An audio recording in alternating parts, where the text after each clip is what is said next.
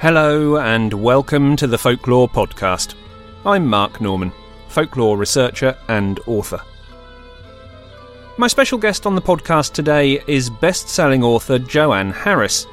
Many people will know JOANNE as the author of Chocolat, which was adapted for the screen back in the year 2000, starring Judi Dench and a young Johnny Depp. Aside from her catalogue of full-length novels, many of which deal with folklore and mythology in their themes, JOANNE has also penned shorter, folklore-inspired novellas. The third of these, ORFEIA, was released recently, and that book is the springboard for today's discussion. JOANNE's novellas are based around some of the child ballads, a collection of 305 traditional English and Scottish ballads, which were published in anthology form in the 19th century by Francis James Child. At the end of the episode, you'll be able to hear JOANNE herself reading an extract from the book. But for now, here is our discussion, recorded online a few weeks ago. Well, thank you very much for joining us. It's great to see you and to hear you on this currently quite bright and nice Sunday morning where I'm recording. Hopefully it's the same for you as well. Yes, it's lovely here. Good. I'm living in a wood, basically, so I'm as close to nature as you can get. Excellent. And nature has been active recently, very active. Yes, it has. It's that time of year, I think, as well, and a good source of inspiration, I guess, for a lot of writing too. I think so, yes. I think it's important to me to not be in a city and be surrounded by people, basically, which is a good thing, because right now being surrounded by people isn't an option. Well, no, that's true. So at least you're well practiced in it, if nothing else, I guess. So thinking about your writing, which is obviously what you're best known for, I guess a lot of people will know you first from Chocolat, because that became such a popular hit back a few years ago. But maybe some people don't realise that you write in other genres across the board, and particularly that you've got a number of titles which intersect with the world of folklore, which we're interested in. Which of your titles are you particularly proud of in that aspect as a folklore genre? I don't really think in those terms. I don't really differentiate, and I don't really feel that pride is the word. I mean, I'm very happy to be writing them. I love writing them. I think that child ballads are generally underrepresented outside of the field of folk music, and I'm always a bit surprised at the number of people who feel that they know a lot about folklore but haven't heard of child's ballads. I think I'm closest to ORFEIA because it's a theme that's particularly close to my heart. But I love them all, and I've really enjoyed working with Bonnie Hawkins on these illustrated projects too, because I think a lot of adults feel that folklore, and particularly illustrated folklore, is for children. And of course it's completely not. Not at all, and that's a very big part of it, and that's something that I'm going to touch on, I think, in a moment, actually. But what is it about themes of folklore that particularly interest you as a writer, and why have you chosen to use some of those in what you do? Well, I think they're strikingly universal themes, and a lot of them are very startlingly topical. When we look at child's ballads, which are anything but child's play, we can see that actually, you know, we've got an awful lot of stuff that actually concerns us currently. There's a huge amount of violence against women. There is abuse. There is terrible suffering. There's disease. There's murder. There are all kinds of monsters, basically, whether we think of them as metaphorical or real, waiting to be overcome. And very often, you're told that you should sing in the dark to scare the ghosts away. Well, that's exactly what child's ballads are doing. They are creating a narrative framework for people to establish an order agenda, a sort of to look at their disordered lives and the fear and the things that they can't talk about outside of metaphor, and give it a shape, and give it music, and give it a direction, and give it narrative, and work through the trauma of it, because actually a lot of these stories are about traumas of one sort or another. And if that makes them sound gloomy, then yes, they are, some of them. But also some of them are extremely funny and ridiculous, and the humour is dark and comes out in that way. Yes, and a lot of these tales, of course, have been sanitised, but the originals in both Grimm's fairy tales and the child ballads are much darker than that. Can you just clarify for people who don't know them so well, because everybody knows Grimm's fairy tales as a collection, can you just clarify for people exactly what the child ballads are? Well, in effect, child's ballads are our Grimm's fairy tales. They're a collection of the folk songs of the British Isles and North America, which were collected by a guy called Francis Child and his wife in the 19th century. Some of them are very old, going back to, I think, the 1300s. Some of them are more contemporary to Child. Most of them are somewhere in the middle. A lot of them exist in different forms, and so you can see how the song has migrated, how it started off in Scotland in the 15th century, and then it went to North America in the 18th century. You can see how the dialects have changed. Sometimes the story has changed, but there are 390 odd of them, and some of them are about characters we know, like King Arthur and Robin Hood. Some of them are about very specific regional folkloric characters like Long Lankin. But, you know, they are the story of us. They are the alternative history of our culture. And when we look at history books are all written by the people who won the battles, the kings, the philosophers, the clerics. But folklore is the history of the people. What was important to the people. And so it's essentially the kind of secret heritage that we have, and we should care about it because it connects us to what we were, and to understand what we are now, it's important to know where we came from. Yes, absolutely. It really is, and they're so important for that reason. So how did you first come across this collection, and why did it speak to you, and why did you choose to work with it? Oh, I think I've been aware of the child ballads for a long time. I think probably through music, through folk music, and I was aware of them when I was very young. I'm not sure which one started me off on it, because my grandfather had a collection of folk songs in a little book, and some of them he knew the tunes of, and so he would sing them. And it just made me curious, and I've been curious about mythology and folklore since I was very small. And so I read up on them and found actually that these songs existed in different forms and were older than I thought they were. And actually there were more of them. So I thought, oh, hooray! You know, obviously everybody must know about this. And then I found that actually, apart from some folk bands, and you will all have heard versions of child ballads if you know people like Steel Eye Span. They have used them quite extensively, but it's not always obvious when a band uses a song, the history of that song and the different versions of the song and what it meant culturally. It's to a lot of people, it's just a song. Yes, absolutely. So are there particular themes, do you think, that run through this collection, or is it kind of a wide representation of people's beliefs at the times that they were collected? I think it's quite broad, but there are repeating themes, and they are the themes of universal folklore, actually. They're the idea that even if you come from nothing, you can become someone. The idea that loyalty and bravery is rewarded. The idea that bad behavior and cruelty can be rewarded even in a supernatural way. Even if you don't get justice in life, then you will be pursued supernaturally and justice will happen. There's a lot of that going on. There's a lot about the helplessness of women in society and how that feels. There's a lot about the abusiveness of men, and particularly men in power. There's a lot about dreaming and hoping for love and grief and having to work through grief and bereavement and getting a kind of catharsis from that. All the things that singing is actually therapeutic for.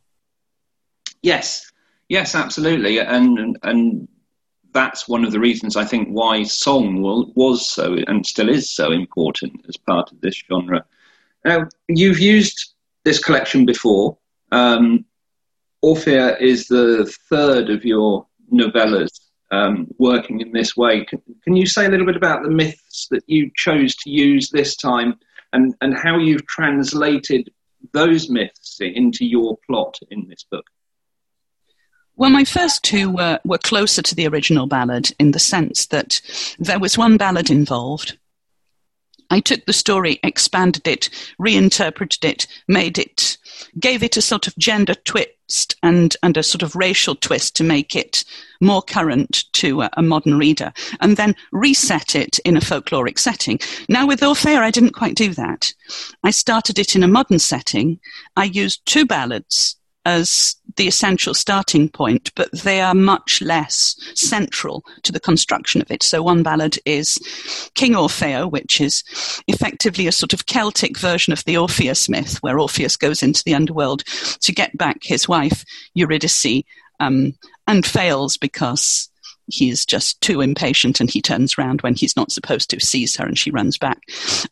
But King Orfeo is not the Greek version. It's a very Celtic version. It's set in Middle England, effectively, and it's rather odd. The other ballad that I used is called The Elfin Knight, which exists in many, many different forms. And you'll even know it, or bits of it, from Simon and Garfunkel's Scarborough Fair. There's a little bit of a refrain in there which is directly from one of the versions of The Elfin Knight. And so it's quite a well-known one, but the story is quite weird. And it's very much about seduction and riddles and deceit. And so I thought, I'm going to take these two stories and take the idea of working through grief and start it in London, in real London, and then move it through various levels of reality. And people can read this however they like. They can read it as a fantasy story, where basically a woman goes to fairyland and then to the land of death to see if she can rescue her daughter. Or they can see it as a kind of metaphor for working through grief. And I wanted to keep it as fluid as possible so that people could see that it wasn't just one thing, that like all folklore and fairy tales, it was a way of expressing something very difficult to talk about through a series of lenses of perception. So this is effectively the story of a woman who has lost her daughter to suicide and her attempt to get some kind of catharsis, some kind of peace. So, yeah. And the themes are very strong and very powerful, but reading the book, you can very comfortably work with both sides of these themes, with the kind of the fantasy angle and with this transition from the real world through into fairyland. Yes. And at the same time, you certainly, what Faye is going through resonates with you, because it resonates with everybody on some level, that kind of grief or loss. But it doesn't make it an uncomfortable read, of course. It makes it a very natural story to tell. And I think it works on so many levels. I absolutely loved reading it. And I think in line with a lot of people that I've seen talking about this book, read through it quite quickly because the themes do absorb you. I just reached for the book actually while you were talking, because you were saying about Simon and Garfunkel, and you do use that child ballad on the back jacket. When you can find me an acre of land, every sage grows merry in time, which of course does instantly sort of make you think of Scarborough Fair and its scansion and words. So yeah, you're absolutely right. These things sit in the back of people's minds, don't they? And then you suddenly go, oh, hang on a minute. And that's one of the beautiful things about folklore is you'll be reading something, listening to something, and suddenly you'll go, oh, hang on, that's like that, and that's like that. And it all draws together, doesn't it? Yeah, absolutely. And this is why folklore is so fascinating, because it's actually, we recognize these things because they have resonance within our lives and our culture. And a lot of the time we don't even realize that we're recognizing them because they're so much embedded in the way we think, which is why it's absurd to try to separate folklore and fantasy and fairy tale from what some of my literary colleagues think of as real writing, because it's not separable. It's like trying to separate the language of the King James Bible. Yes. Whether you believe in it or not. And I don't. And so I do think of it as I do folklore and the folkloric inheritance we have. I think of them as the same kind of language, but used for slightly different ends. It has informed what we are and how we speak and the way we write poetry and the imagery that we use and the themes that we adopt. And they are all there, and they can be found quite easily if people care to look for them. Yes, and sometimes you don't need to look that hard, do you? I know a lot of my folklore colleagues favour the kind of Jungian approach, if you want to go into the psychology of it, of having of archetypes and just your subconscious drawing on stuff that as a species resonates with us from so long ago. It's a whole different area, but it's absolutely fascinating. Now, you talk about this transition between the real world and the other worlds that Faye goes through from London. And obviously there's a very strong representation of the Fae, as opposed to Faye, the protagonist of this story, within ORFEIA. Which aspects of Fae folklore are you particularly drawing on in this story, and why did you choose to use those aspects?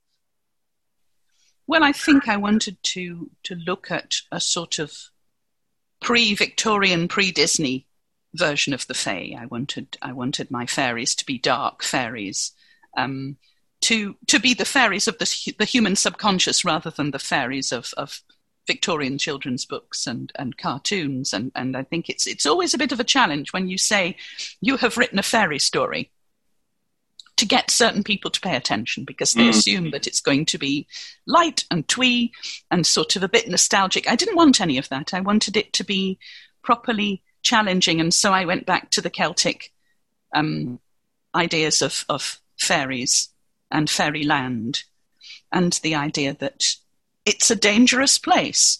And in the child ballad King Orfeo, fairyland is very clearly some sort of antechamber of the land of death. And I've always been interested in the idea that there's obviously a parallel here between death and fae. So I wanted to play with that a little bit and have different levels of descent, if you like, because Faye starts off in a reality where she's firmly anchored in the mundane, and then she slips into a reality which is almost but not entirely familiar. And then she slips into fairy tale reality, and that starts off a journey through all kinds of different folkloric inheritances, actually. So we've got fairyland, but we've got Tir na Nog, we've got the land of roast beef, we've got all these other different versions of fairyland that I tried to express that they were all existing in a kind of in the same kind of place, and that they were all accessed through the same kind of way, which I wanted to depict as a train which goes through all these worlds. And so it's a sort of progression from my rune books, which are about Norse myths, where I'm sort of building the idea of not just 9 worlds, which would have been familiar to anybody who knows Norse myths, but actually 9 worlds plus. It's a kind of multiverse that connects all folkloric possibilities. And so I'm quite eclectic. I sort of choose little bits of pieces of different beliefs and different folklore, because actually they're all pretty much linked by, as you said, Jungian concepts of archetypes and narrative. And they all have kind of very similar character types, which have been adapted to suit the dominant culture, whatever that is. But the figures, the archetypal figures, are still very much the same within folktales everywhere. Yes, well, that's just representative, of course, of what actually happened, isn't it? When you look at migratory paths and the way that people travelled around the world in early times and how they took their myths with them and then took on elements and archetypes from the cultures that they were settling in, and that's how all this developed. Yeah. You mentioned the fact that you used to train as a passage through this, and that was a really interesting choice to me. Why did you choose to use a train? It's not something that you would naturally go, oh yeah, that fits in with these themes. I liked I liked the way it subverted the idea of the hero's journey through the worlds, because the hero is nearly always on foot, or sometimes has a magical steed of some kind. And I thought, well, why wouldn't you have an iron horse if you could? I mean, I started off with this train. The train is a returning character in my rune books. Odin's horse, Yggdrasil, Sleipnir, emerges in a number of different aspects in these books, and one is actually a train. Right. Sometimes he's a horse, sometimes he's something else. Of course, Yggdrasil is also a horse, confusingly. The world tree that connects all the worlds together is often referred to in the Norse pantheon as Odin's steed, which suggests that too is a form of transport. And because it's never clear in the Norse myths how you travel from world to world, they just find themselves in a different world, and you don't get a strong idea of how they got there. It was just magically, and there they were. I got the idea that maybe the world tree itself could be like a railway track, where spiritually you could travel to and from different worlds along its branches. And of course, railway lines have branches too. And I thought, okay, this is nice. And, what if that was also the Milky Way, which the Norse people tended to think of as branches of the world tree anyway, as did the South Americans, interestingly. And we're getting to another level of folklore here, and we're going off on a tangent completely. But I thought, all these things are directing me to the idea that perhaps I should use a train. And so I have been doing, and the night train turns up over and over again in my stories, and it's there in my upcoming book Honeycomb too, which is another kind of expansion on this multiverse idea, and it's 100 stories all set nominally in the same multiverse world. Excellent. It's good to have these recurring themes because, of course, folklore has these recurring themes, so it's quite natural to work in that way. I want to talk a little bit about the illustrations. You referred briefly to the fact that these are illustrated books. And the importance of those illustrations, which, as you say, is unusual in a book that is predominantly written for an adult audience, just as much as a younger audience. Well, it's unusual now, but it didn't used to be unusual. Well, no, all books used to be illustrated, and it was considered very unusual for a novel not to be illustrated originally. But now, of course, it's become again. It's this idea that the Victorians introduced, that children who weren't able to read a lot of text should have pictures, and therefore pictures were for children, which has always seemed to me absurd. It's like saying art galleries are for children. Yes, you're absolutely right. Bonnie's illustrations are just wonderful, and they enhance the story so much. Tell us a little bit about how those illustrations work with your text to present this whole story.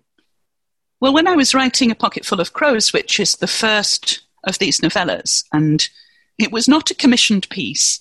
It wasn't something that my publishers were aware that I was doing. In fact, I wasn't really aware that I was doing it until I was halfway through it. And I thought, this is an illustrated fairy book for grown-ups, and it needs to have a certain look to it.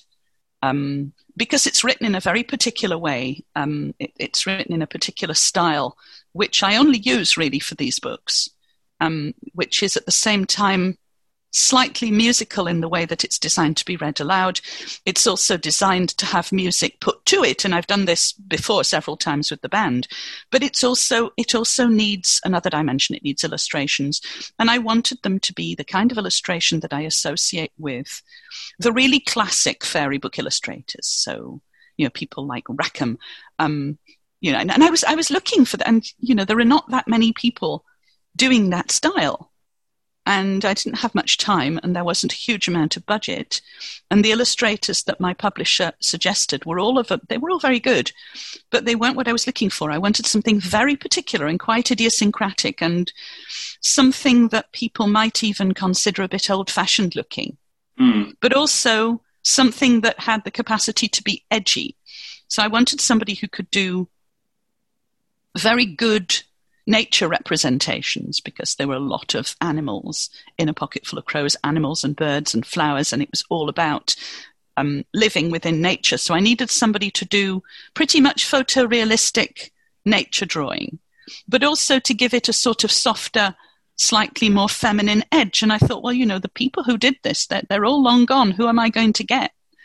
And then out of the blue, I just got this poster through my letterbox in a tube, and a little letter from a woman called Bonnie Helen Hawkins, who I'd never heard of, and she'd never read any of my books, but she'd seen me do a YouTube video on folklore and stories, and she really liked what I'd said, and so she wanted to give me a piece of her art.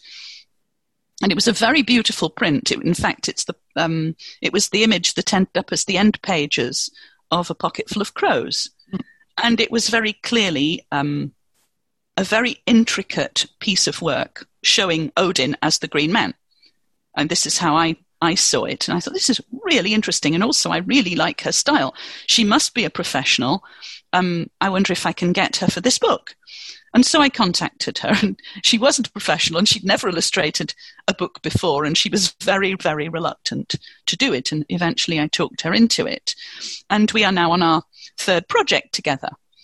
And because we came together outside of the publisher's jurisdiction, we got to be friends. We got to talk an awful lot more about the work than an author and an illustrator usually do, which was great. I really enjoyed this.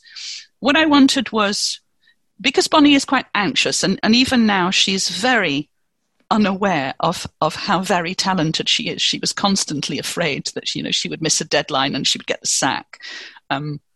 So she was always stressing. So I was constantly kind of going back and forth, going, you know what, they gave you a deadline, but they don't mean that deadline. You've probably got another 3 months if you need them.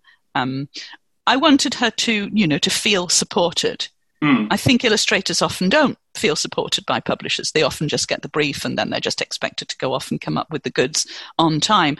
So I wanted to have that relationship with her. And I also wanted her to feel free to choose whatever scene she wanted to illustrate, rather than be told by the publisher, you must illustrate page 24 in this way, because that's not creative and I don't think it would have worked. And so nowadays I tend to talk to her about the book before it's finished. I send her unfinished bits of work so that she can look at them and get a feel for them. Because if she had to wait for a finished, edited manuscript to come from the art department, it would cut off 9 months of her preparation time. And because she works in a particularly intricate way, I don't want her to be rushed. And so, we bat ideas to and fro, and I think she's just got better and better. Oh, I think the illustrations in ORFEIA do so much to enhance the text, and to represent this idea of transition between the real world and the other worlds as well, so that the idea of people turning into butterflies. Yes, that's right. She does this very well, and I think she understands intuitively what it's supposed to feel like. She draws, I think, very emotionally, and she's very well aware of what I mean when I talk about beauty and also ugliness together. Or she's able to give something, for instance, like an image of a butterfly, a kind of sinister twist. Yes. Or she'll do a beautiful face, but there'll be mushrooms growing out of the mouth, or there'll be something growing out of the head. She's very good at this. She too likes the early fairy tale illustrators that I like. And so it's quite easy to get a concept across to her. And sometimes she'll send me something. She often sends me unfinished sketches, and she'll go, is this too much? Or is this just too weird? And I will always tell her, there's no such thing as too weird. This is just great. Just keep on with it. Absolutely. So, Bonnie, when you listen to this episode in a couple of weeks' time, you can stop stressing now. She'll not stop stressing, but I hope she'll understand how much I value her input. I'm sure she will. Now, you've written before on this subject and spoken on this subject before, but I think it's an interesting one that's worth picking up. And this is your ideas of using fairy tales and these sorts of stories as a key to understanding us as people, so the human psychology aspect of the stories. Absolutely. Can you say a little bit about what that means to you? Well, I think because we live in a post-Freudian world, we are used to the concepts of psychoanalysis, and we're used to the concepts of the conscious and the subconscious. And these things, even if we've not studied them, are things that we take into account. We assume that, we're subconsciously aware of things, but we're not thinking about them. Now, if we look at the audience of these ballads and these fairy tales, they were not aware of these things. They'd never heard of Freud. They didn't know what archetypes were. They didn't know what psychotherapy was.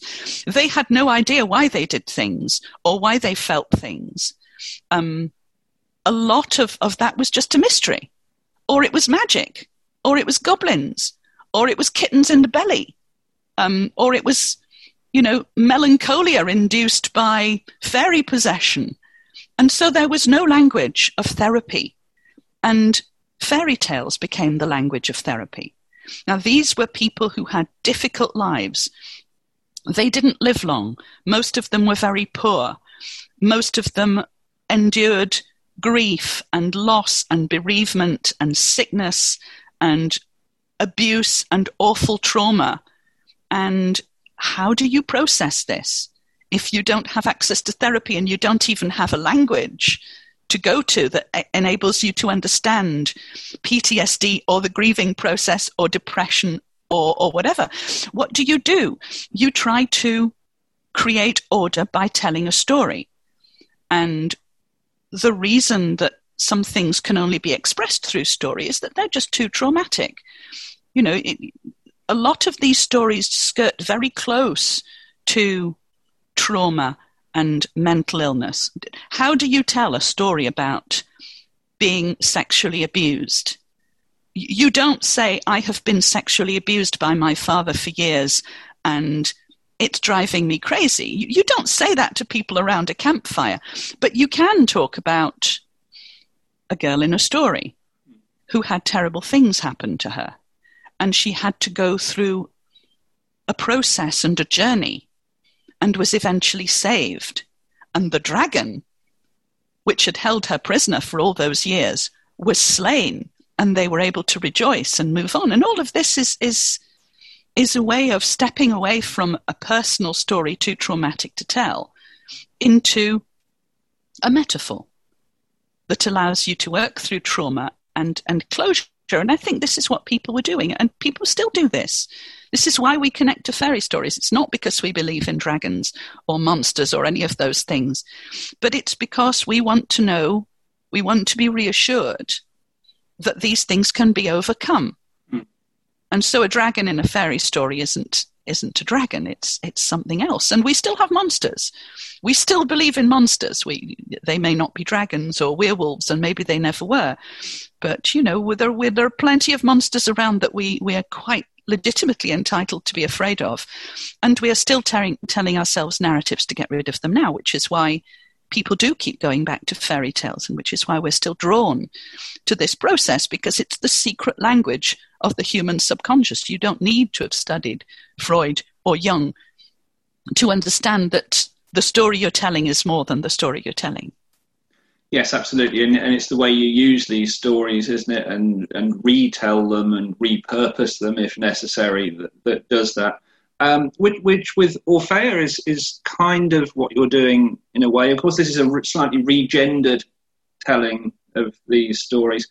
And that's something that I definitely want to explore for a moment. I think it's such an important aspect. It's something that we've worked with ourselves. My wife's play, Witch, for example, which we've featured on the podcast before, it looks at the persecution of women for witchcraft in the early modern period. And it's her whole concept behind this was being able to give a voice to women particularly, but to people generally who were persecuted, who never had a voice at the time.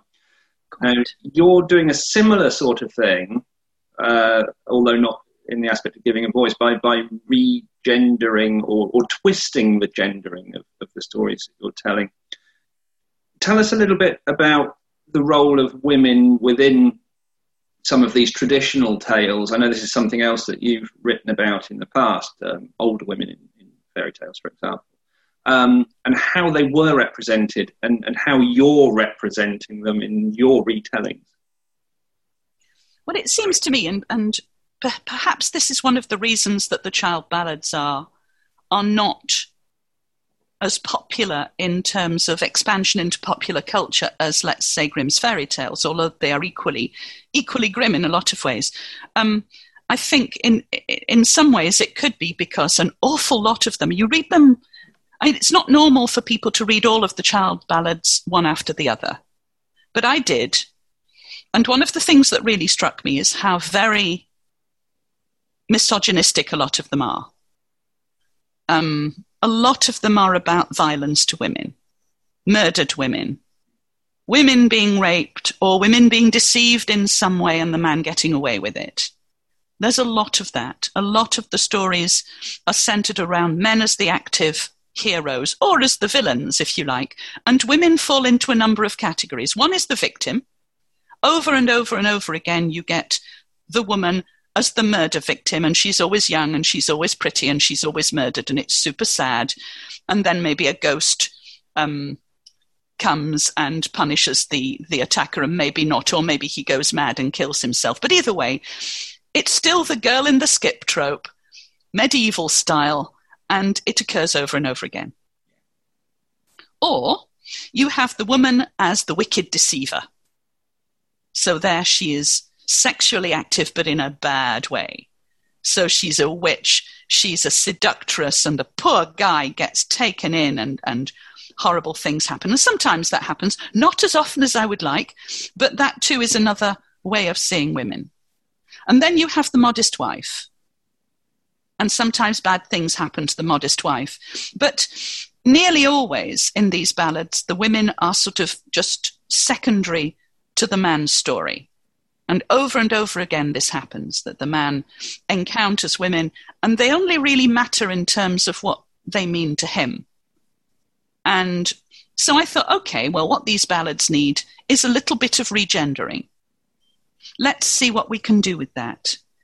And so with A Pocketful of Crows, which is child ballad The Brown Girl, which is about the seducing of an innocent girl by a young man who is rich and powerful.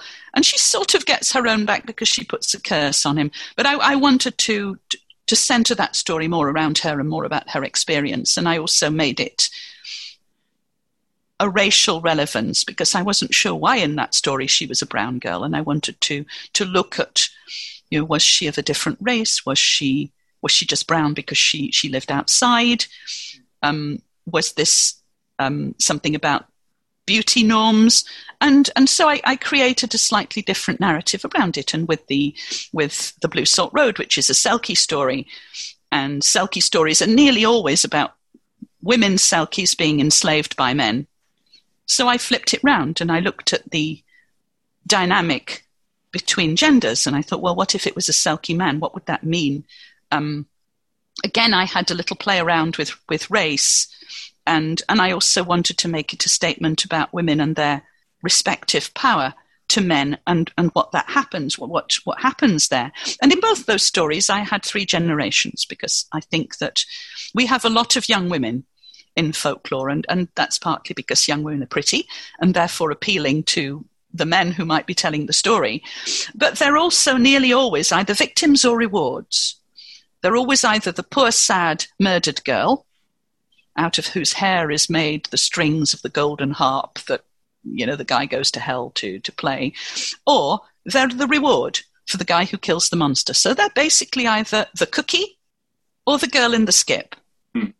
And I thought, this isn't fair to women at all. Let's play with that, and let's give some agency to some of these women, and also let's look at women of different generations, because so many of the stories are about the cookie girl eventually getting her prince and everything ends in a marriage. But, what happens later? Does she even live for any longer than that? So older women in fairy tales are either just wicked witches or jealous queens. And I thought, well, that's a bit of a bad story. We must have a look at that and see if we can redress the balance. So ORFEIA is definitely not, she is not a wicked witch or a jealous queen, nor is she a sort of young ingenue. She's a woman with an adult daughter, so she's got to be at least in her 40s or older. And it's quite refreshing to see that, I think, because we don't often get roles for women who are, shall we say, of less sexual interest to men than the young ingenue. No, absolutely. And it is great to see a retelling in that way. And I'm just thinking about the fact as well that actually what really pleases me within folklore as an area of study, if you like, is that I'm just thinking back across the last 70, 80 years or so in a society where as organisations like the Folklore Society and the Society for Psychical Research were developing under their very white middle to upper class patriarchy, that actually all the best folklore collectors were women. All Yes. the people who collected this folklore that we work with now were not the, white male university professors. They were the ladies that lived out in the communities. And if they didn't do that, we wouldn't be talking about this in the way that we are now. Absolutely. That pleases Even me. child's ballads, you see, were largely collected by his wife, who doesn't get much credit at all for this. But yes, I mean, this is a double-edged sword, of course, because it's seen as a particularly female interest by a lot of people. It's also dismissed by a lot of people. I still, because I write books that are sold as literary fiction and also books that are sold as fantasy fiction, I get to inhabit two worlds. I'm a bit like Faye in this sense. And I hear a lot of particularly male authors sneering at fairy tales in a way that suggests that they think they're just trivial things for women and children. It doesn't say a lot about them to me, but it's obviously still a wide-held view. Mm. And there's something slightly shocking in that level of ignorance, it seems to me, because it's a refusal to look at a whole swathe of cultural history, just because there are girls in it, which doesn't say much for the middle-aged white literary novelist. No, that's very true. And also, I guess that you also prove with, like a lot of other authors, when you write in different genres, sometimes you style yourself slightly differently. And for you, that's putting a middle initial in your name. Yes. Yes, I You decided don't feel that the need to write under a different name or under a different gender, even, depending on the style that you're writing in. No, I don't think so. I personally don't see the need to differentiate between genres at all. However, the industry likes it. And I also find that readers can be very set in their ways. And I know that some of my readers will not read something if they think it's fantasy. I also have readers who won't read something if they don't think it's fantasy. Yeah. And so it's only fair to say to people, you know what, look at the cover. If it's got an M in it, then you will find more overt elements of folklore and fantasy than if it doesn't. I mean, I would argue, actually, that all of my books have some element of these things in them. All of them. Even the ones that are kind of psychological thrillers set in a very northern version of the real world. Even they have elements of it. But I think that some people like to have a kind of fluidity of interpretation. And when you look at Chocolat, for instance, I knew when I was writing it that I didn't want to take it so far into magic that people who just refused to have a story in their lives with magic in it would not be able to follow me. And so I thought, okay, we'll position it here where some people who are fine with magic go, yeah, she's a witch. She's a witch and she grants wishes and her medium is chocolate. Fine, easy story.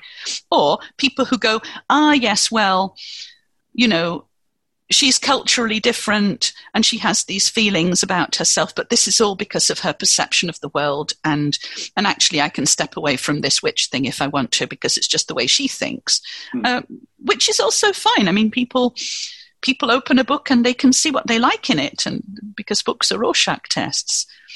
But I mean, even then I was writing a lot about folklore, and I was a bit surprised that so many people didn't notice that and thought that I was writing about food.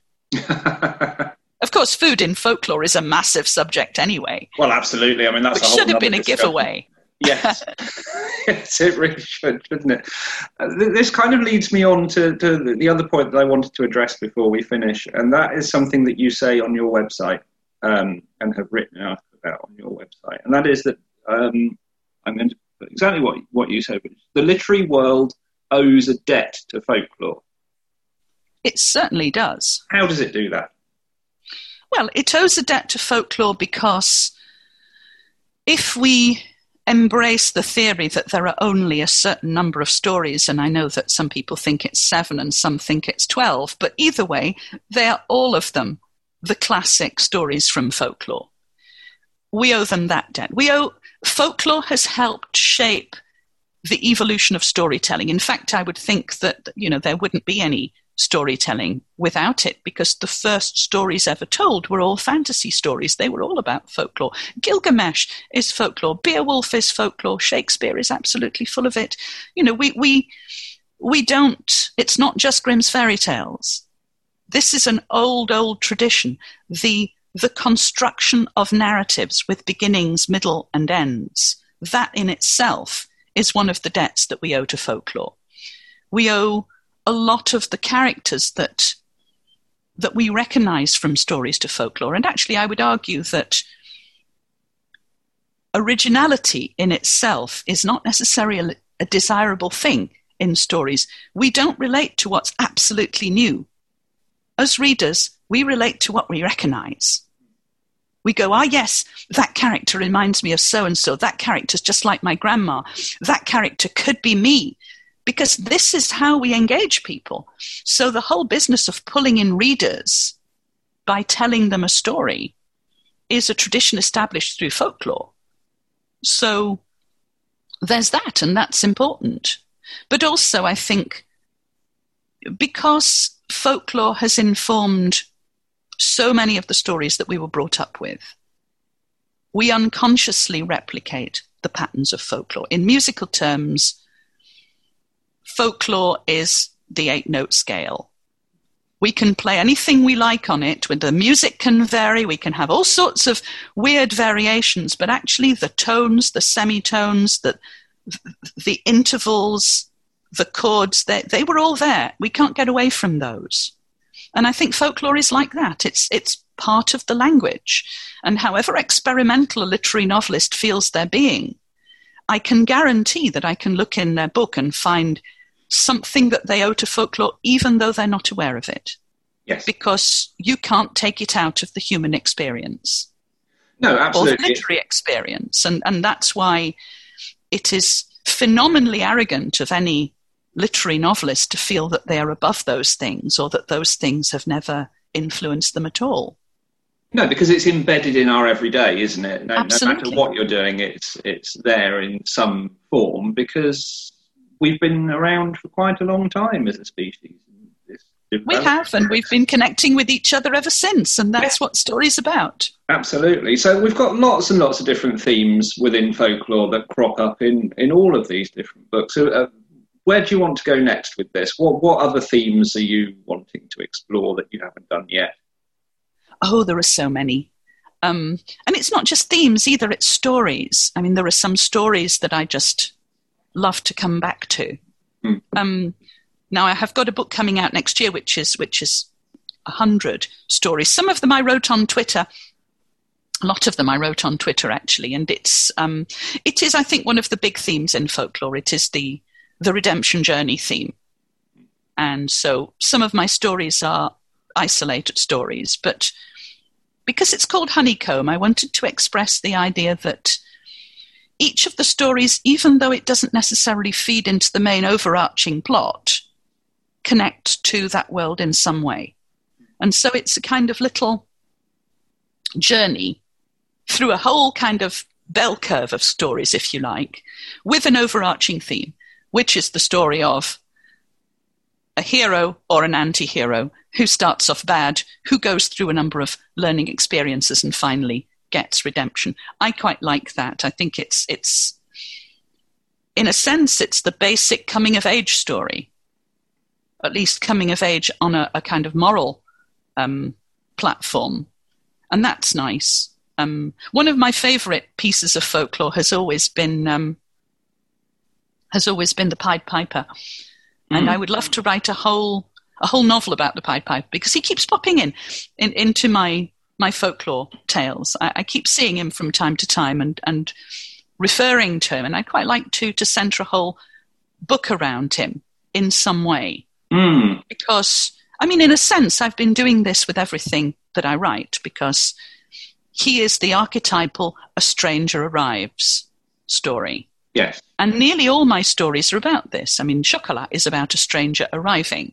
I do this all the time. I write about communities which are blown apart by the arrival of one person and their influence. And I'm interested in how that happens and how the chemistry of a community, which is inevitably volatile anyway, benefits or sometimes doesn't by the arrival of a stranger. And this is one of the things that my literary books and my fantasy books all have in common. They're all about the stranger and the disruption, the disruptive element of the stranger within an established community. So yeah, I've been doing that in stealth for all these years. Probably will keep on doing that. It's a nice idea, isn't it? I like the idea of we've been talking about repurposing in lots of different ways, repurposing stories. One thing. I like this whole concept of repurposing Twitter as like the new Scrivener, if you like. You know, we'll now write on Twitter and then pull it off of there and turn it into. So it's Twitter's different, because Twitter is halfway between the oral tradition and the written tradition. Yes.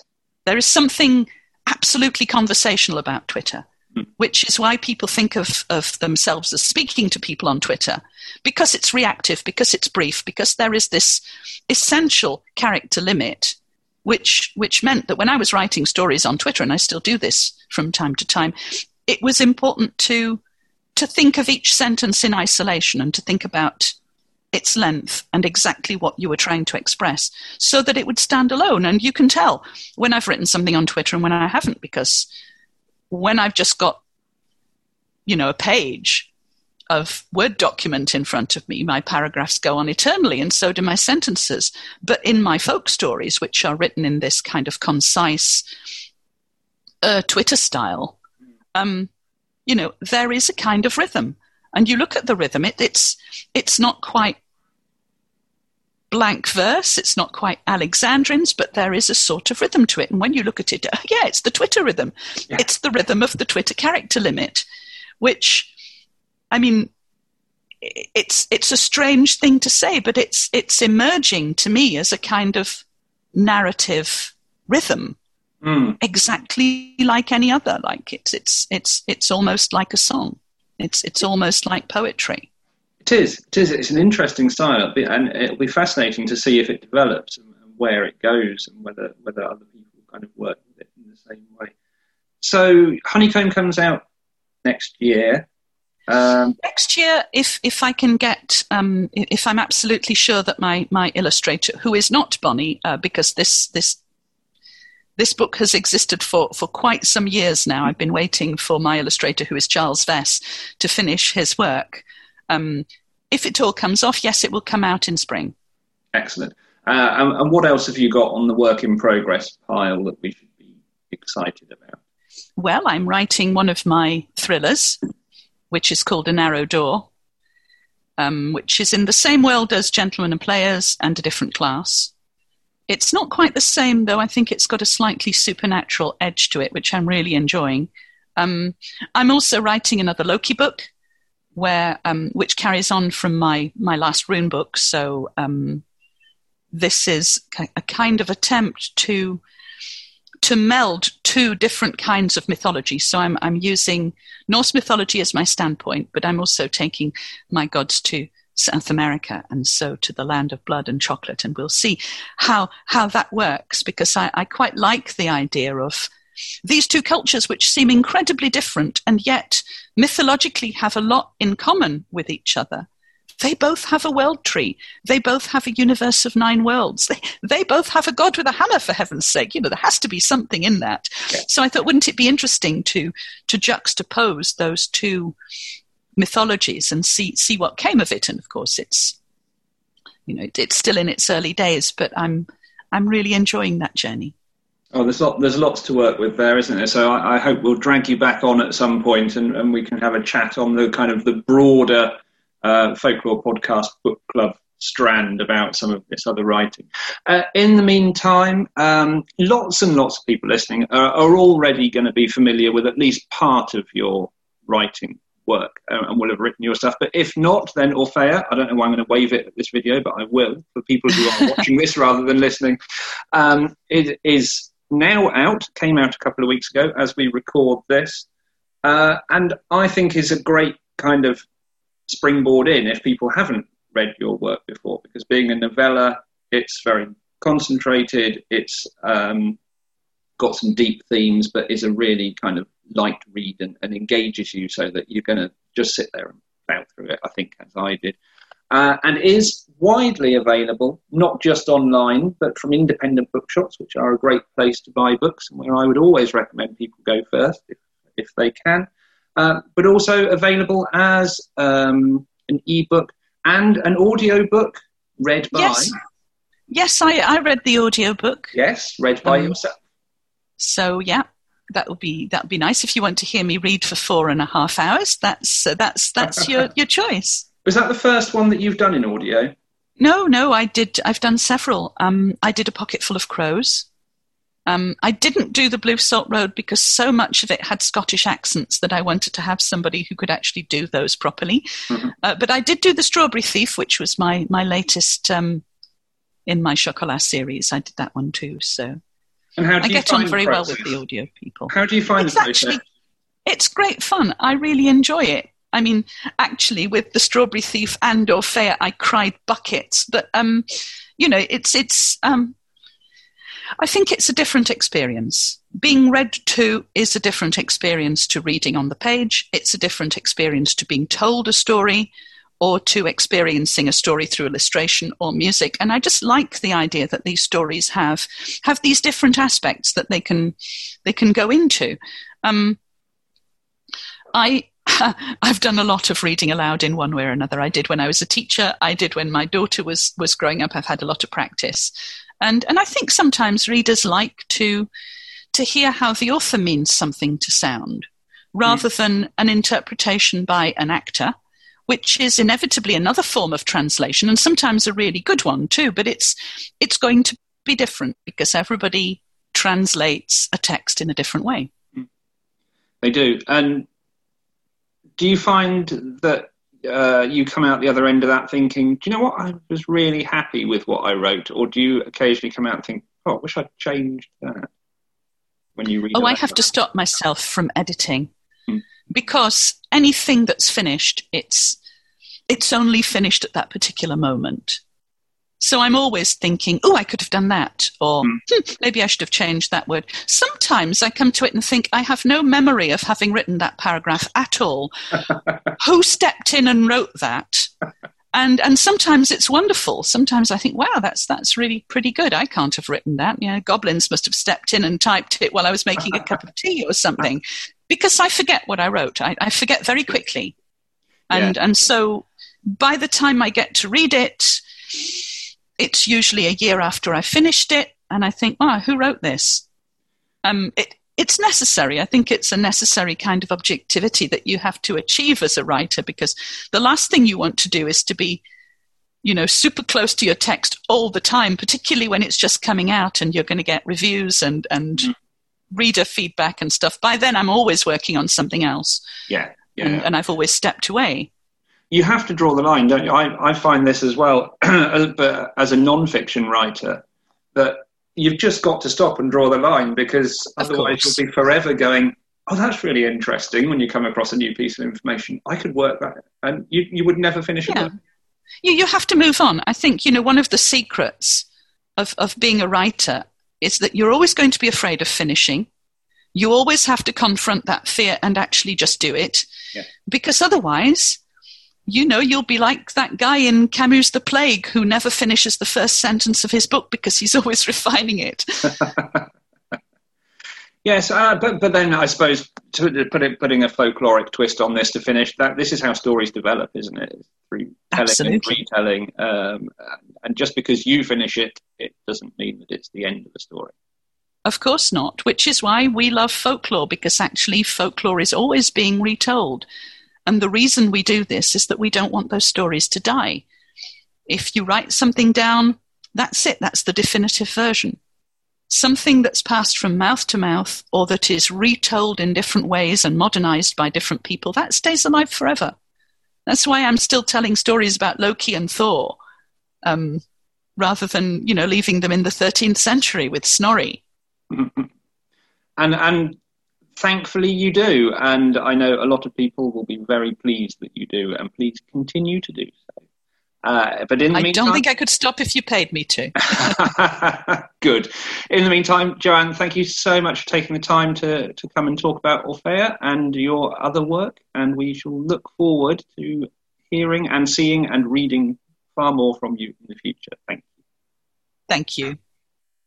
I was really delighted that Joanne emailed the podcast to ask to come on, and she'll hopefully be back in the future to talk about more of her writing on the Folklore Podcast Book Club. If you haven't caught it yet, these are programmes on our YouTube channel which focus on books of folklore interest. Many of them are interviews with the authors, but there will be other content going up there too, blogging about and reviewing books. If you want to be a part of the book club, then email and let us know. Reviewers are always welcome, as are authors working with folklore, and publishers. If you want to watch the book club, do please subscribe to the YouTube channel. You'll be able to elect to get notifications when new videos go up, and the more subscribers we have, the more visible our content will be. It's free and easy to do and really helpful. Thank you. If you're listening to this episode before Halloween, you can still book for our one-day online Gothic conference. Visit bit.ly/Rural Gothic for full details. The latest special guest to be added to the lineup is actor and Hammer horror film historian Jonathan Rigby. The Folklore Podcast and its other content only continues thanks to your support. If you can, please join our Patreon pages at www.patreon.com/thefolklorepodcast, where you can enjoy more exclusive content for a small monthly subscription. Just $1 a month really does help. You can visit our homepage at www.thefolklorepodcast.com and sign up for our newsletter for free, and also make a one-off donation if you feel so inclined. In any case, please continue to engage with our social media and share our content and posts. Thank you so much for being with us. On October the 31st, I'll be releasing a special bonus episode where you can enjoy a ghost story for Halloween, so watch out for that. In the meantime, here is Joanne reading from her new book, Orfeia.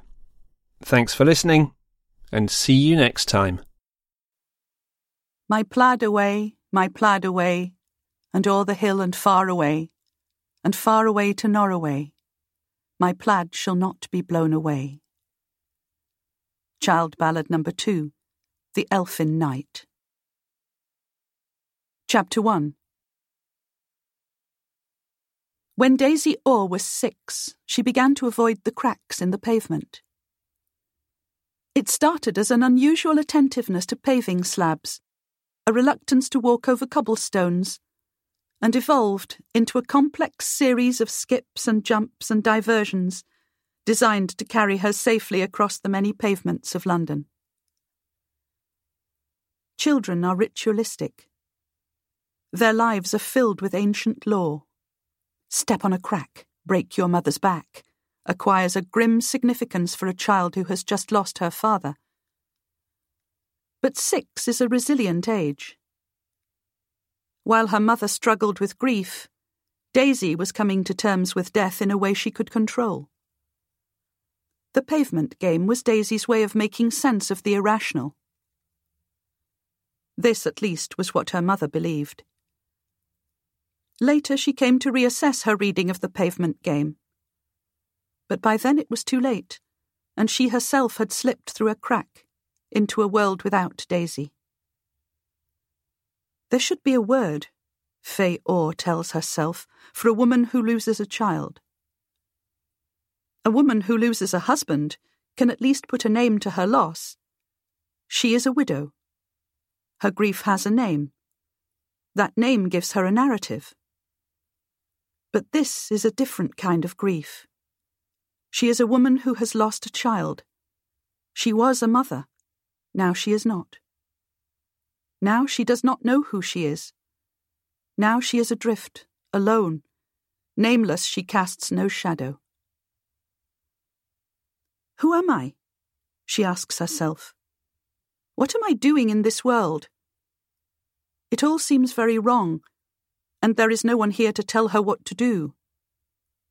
She has tried counselling. It doesn't work. Words and affirmations have no meaning anymore. How are you feeling this morning, Faye? She wants to say something. Really, she does. But the question is meaningless. What is there to feel? Daisy is gone. Her daughter is gone. In her place, there is nothing. Why don't we look at your diary, Faye? Ah, yes, she thinks. The diary. It's supposed to help her counsellor, whose name is Janine, and who thinks that Faye would benefit from sharing her thoughts, understand how she fills her days. Faye would like to explain to Janine that she has no thoughts. She is only a mechanism, going through the meaningless rituals over and over every day. You're keeping fit. That's good, Faye. Janine is a great believer in the healing properties of exercise. As if tighter calves or more defined abdominals might help her reach an epiphany. Faye knows better. The running has become a compulsion. King's Cross to Trafalgar Square without stepping on a single crack. Euston Road to Regent's Park without thinking of Daisy. The thing is, Daisy is everywhere. Daisy at 3. Daisy at 6. Daisy dead at 21, stolen away by the shadowless man. Children look to their parents to tell them monsters don't exist. But what if they do? Faye asks herself. What if the monsters were here all along, but only Daisy saw them? This is excellent progress, Faye. Any more dreams? She shakes her head. There are no dreams she wants to share. Dreams are how this all began. Besides, there's only one dream that counts. She has it almost every night. She dreams she could have saved Daisy somehow, that she could have known what was happening. It's not your fault, Janine repeats. There's nothing else you could have done. Daisy was suffering from a neurological disorder. She was off her medication. There was no way you could have known. But that isn't true. There have always been ways. Secret ways to see the world through dreams and charms and mysteries. Daisy believed in the power of dreams, though Faye dismissed her fantasies. And now, every night, Faye dreams that she arrived in time to save her. That instead of those 24 hours she spent in ignorance, watching TV, going to the gym, sitting in the garden and listening to the sound of the birds, she had somehow instinctively known.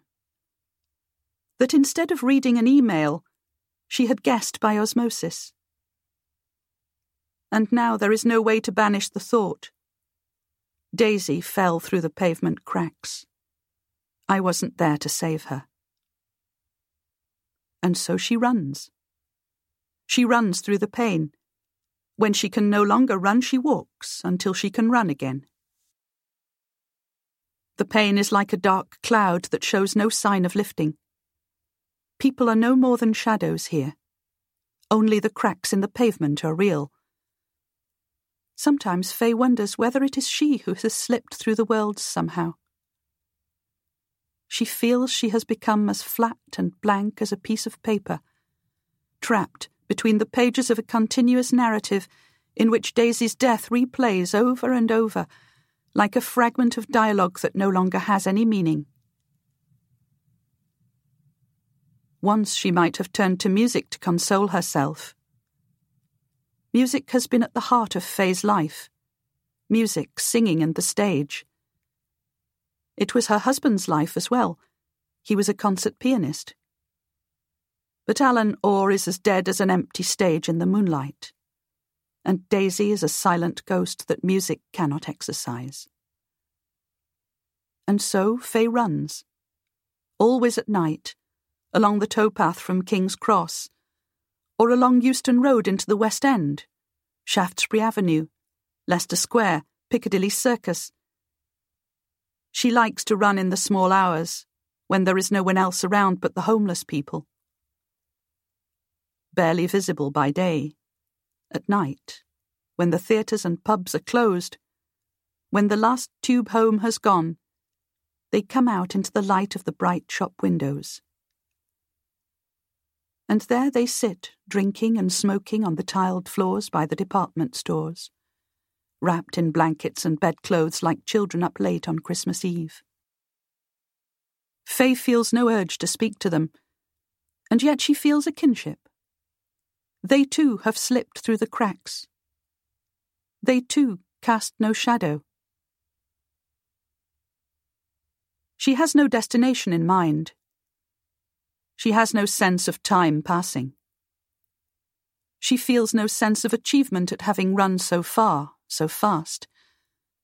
The best she can possibly hope for, she knows, is the oblivion of exhaustion. And so she runs with her backpack through the broad, bare London streets, in her running shoes that do not match her leggings or her t-shirt.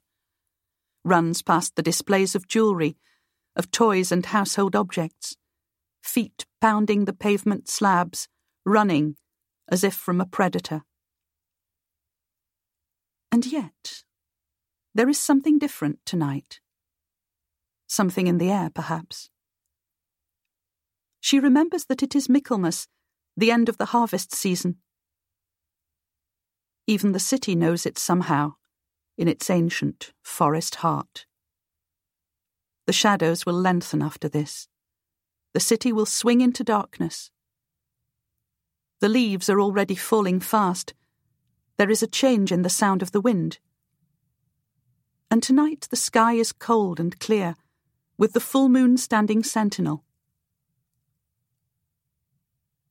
There are no stars in London.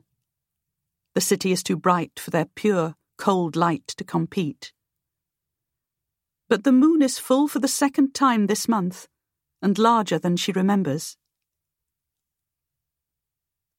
They call that a blue moon, she tells herself. She does not recall how she knows this. The blue moon rises above Shaftesbury Avenue, luminous as a jellyfish. She moves to get a better view, and as she does, her foot catches on something. Only on looking down does she realise that the paving stone on which she is standing is cracked right down the middle. For a moment she is still, looking down at the paving stone. It must be a trick of the moonlight, but in that moment it looks as if the stone is illuminated from below, as if there is a crack in the world through which a light is shining. She does not know for how long she stands, pinned by that mysterious light. But it is in that time, seconds or hours she does not know, that Faye slips through the crack in the worlds into another story.